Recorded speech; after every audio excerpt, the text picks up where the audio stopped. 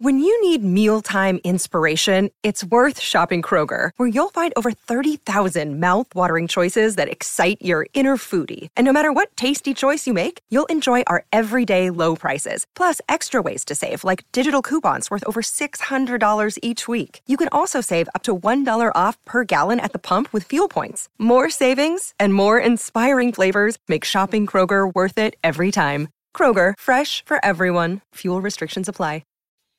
Listen, collusion is hard to prove, all right? But I know a lot of owners who did not like what Haslam did with the Deshaun Watson deal, right? It's documented. Yeah. But it's hard for anybody to say that all of these owners are totally against giving the next guy, okay, that kind of money that's guaranteed. Well, let's just take Lamar out of the question. Okay. Are you not going to pay Joe Burrow that money? Yeah, exactly. Are you not? Yeah, it's coming. It's coming. It's coming. Herbert, Lawrence, Hurts. These are the next guys. And my point is, if you're one of these people who say, well, Lamar's asking for too much, the market is always reset. And we're going to get to a point where if any position on the field is going to get the most guaranteed money, it's this position. And so for Lamar, I'm just looking at the numbers. Total value of Aaron Rodgers' contract. Now, it's shorter, but $150 million, he's getting $50 per year. Russell Wilson, total value, Baldy, $245, $49 million per. Kyler Murray's total value is $230. And you're telling me you don't want to give that to Lamar Jackson, and Murray is getting $46 per. Come on. Well, it's just the price of doing business. And that's what superstars do. They're going to make that up tenfold if Lamar comes in there and that place is, and every single person in Atlanta is wearing a number 8 jersey. You know, I mean, Kyle Pitts will give that number up, but like it's going to happen. The benefits of having that player secured. Once you get that position secured, you can figure out every other position.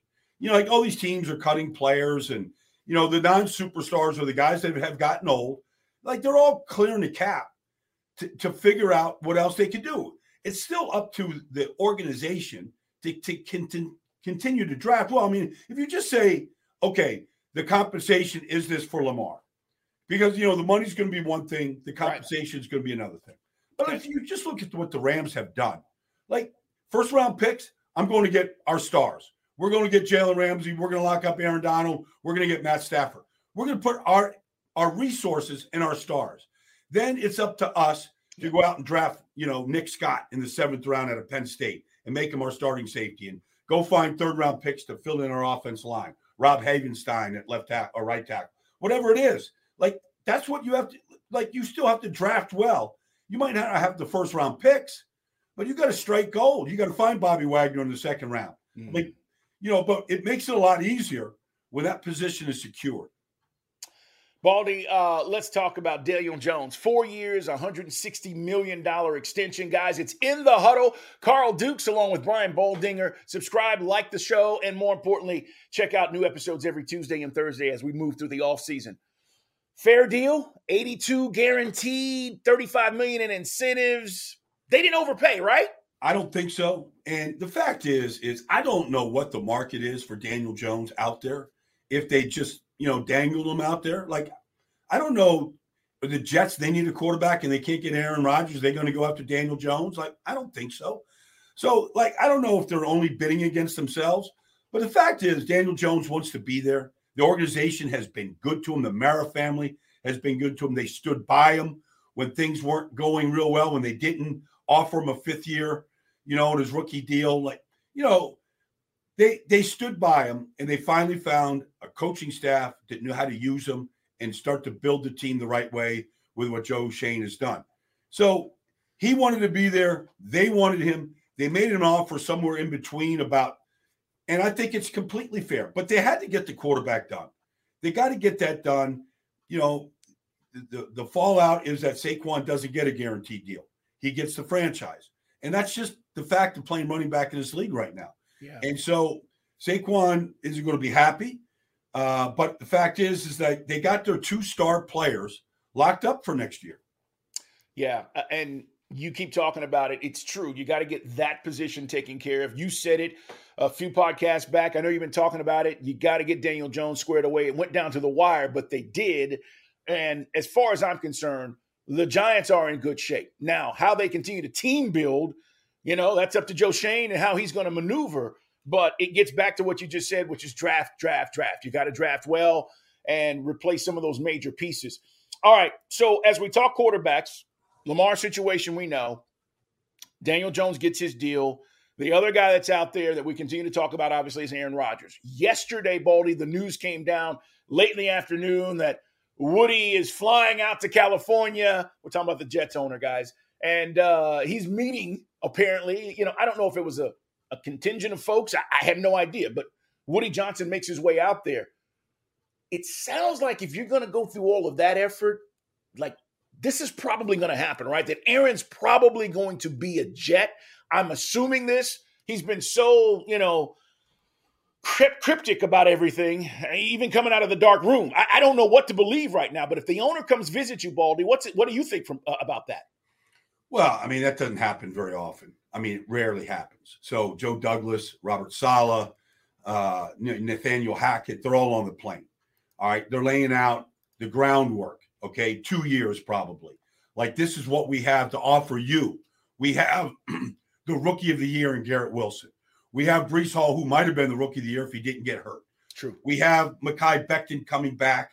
We think he's in shape, Aaron. He could be your anchor at left tackle, but we're probably going to draft a tackle with 13th pick. Like, they're just laying it out there. There's there's Sauce playing defense that you can go up against and make better in practice. He wants to go up against Aaron Rodgers in practice, guarding Garrett Wilson. Like, can you imagine the level of competition that we could provide every day to try and sharpen knives in practice every day?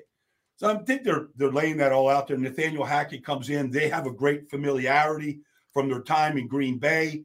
Aaron Rodgers always sung the praises of Nathaniel Hackett, liked him, liked working with him, liked his personality, liked the interaction. I mean, I can't think that this can't go well at this point. And the fact is that, I mean, I just feel like Aaron Rodgers can't go back to Green Bay. And I don't know if Green Bay, and you say, well, how can Matt LaFleur not want this Hall of Fame quarterback for another year and they take another swing at the apple? Like, but at some point, the organization, just like they did with Brett Favre, they have to move on and build what the next quarterback and what the next offense is going to look like. Whether it's with Aaron Rodgers this year or not, they have to find that guy. And I think they have seen what Aaron can do and what they have done, and they've come up short. They come up short over the last 3 or 4 years with Matt LaFleur, even though it looked like they had everything going for him. It's come up short. And so let somebody else have to take a swing. I said yesterday, like, it was ironic that 2008, the New York Jets did this exact same thing with Brett Favre. Yeah. And here we are again. And, it went well for a while until Brett's arm kind of fell off at age 40 at the tail end of that season. But it went well for a long while. So, and I agree with you. Listen, these endings, they're never perfect, right? I mean, right. I think back to Brady winning that last Super Bowl with the Patriots before he goes to Tampa Bay. And he could have walked off the field and he's still considered the GOAT. He didn't have to win another one, but he did. But, he's still considered the GOAT. And the ending is just so rare. Ray Lewis winning with the Ravens, right? Rare. Strahan. I mean, you could talk about all these guys, but it's hard. These endings are hard. And yeah. I do think the Packers. I mean, you go way back, Carl. I mean, I know you can, but it didn't end well for Johnny Unitas. No. It didn't end well for Joe Namath. For so many guys, John Elway. Okay. I mean, rare. It's very, very rare. And it's not a knock on the player.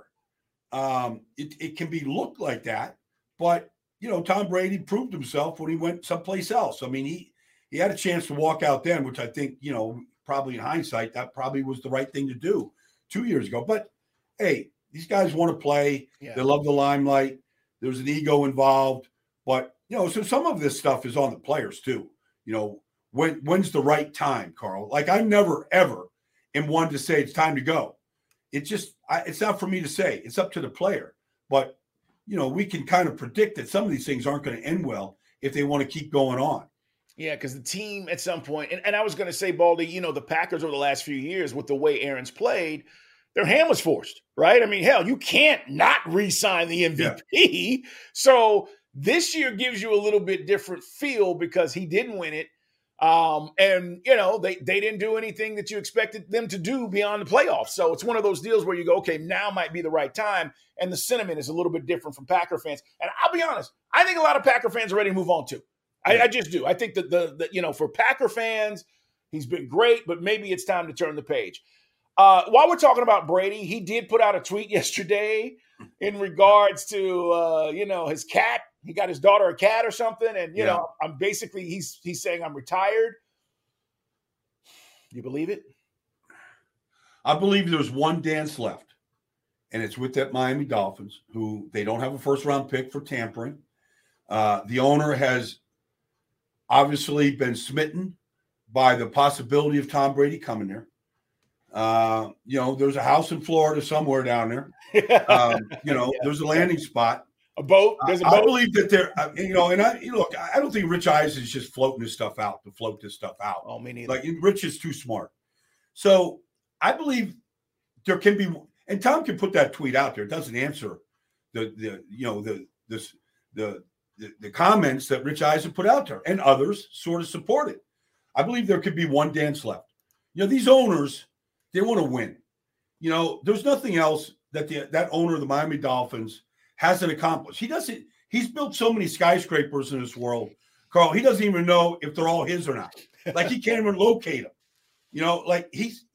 There's nothing. He's got his name on the business school at the University of Michigan. I mean, he's got his name everywhere, except he doesn't have it on the Vincent Lombardi Trophy.